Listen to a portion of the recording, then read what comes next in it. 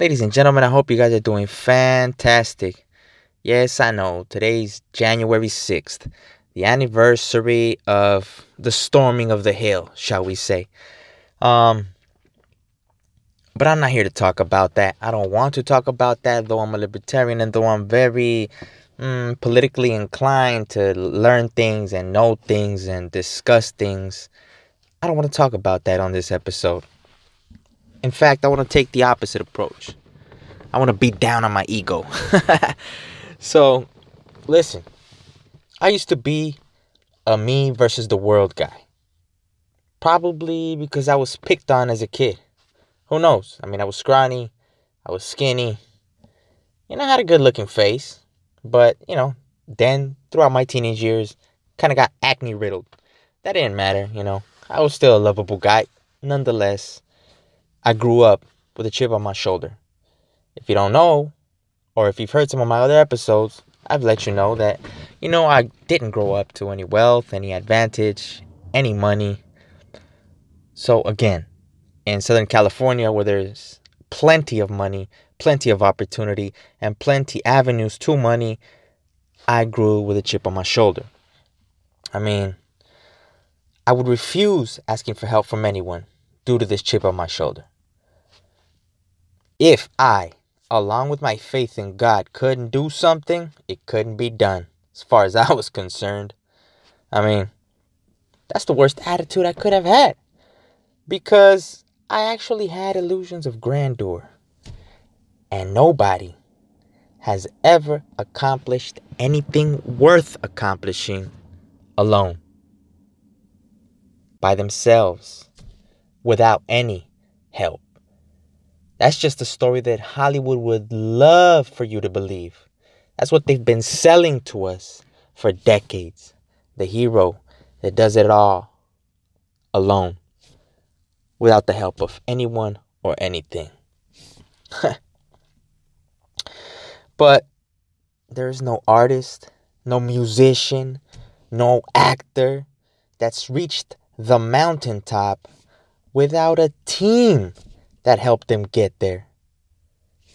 It's only now that we listen to podcasts and interviews of these people that have accomplished many things throughout their life that we see behind the curtain, that we see who is the Wizard of Oz. They have a publicist.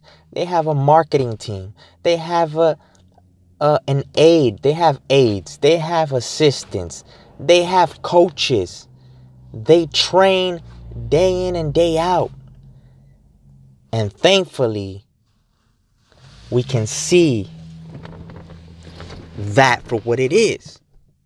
I mean, listen, I've come to understand that it's okay to copy or stack on top of others' ideas or inventions in order to build our own creations. Think about it. Let's think about it for a second. Plato learned from Socrates, Aristotle from Plato, so on and so forth. Generals today still read or consider The Art of War a must-read.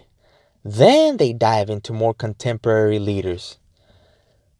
So, I'm here to tell you I was a douchebag that thought he could do anything and everything without anyone's help. That I was the only one that could be like Batman or like Superman or whoever your favorite superhero in tights is. We all know Batman's the best superhero of all time, but that's neither here nor there. But I just wanted to let you know, guys, it's okay to ask for help. It's okay to tell people, hey, I want to copy what you do. Is that okay? Most of the time, people are flattered that you want to do what they do. And that's something that hopefully some of you have realized at a way earlier stage in life than I did. So today on this January 6th, let's not think about violence. Let's not think about, being an enemy to people, but let's think about what we can take from people to better ourselves. Stack our own little skill set on top of what others have created. I'm sure there's a name for it. I was looking it up yesterday. Didn't come across any firm answers on my search, so Google kind of failed me. I could Bing it.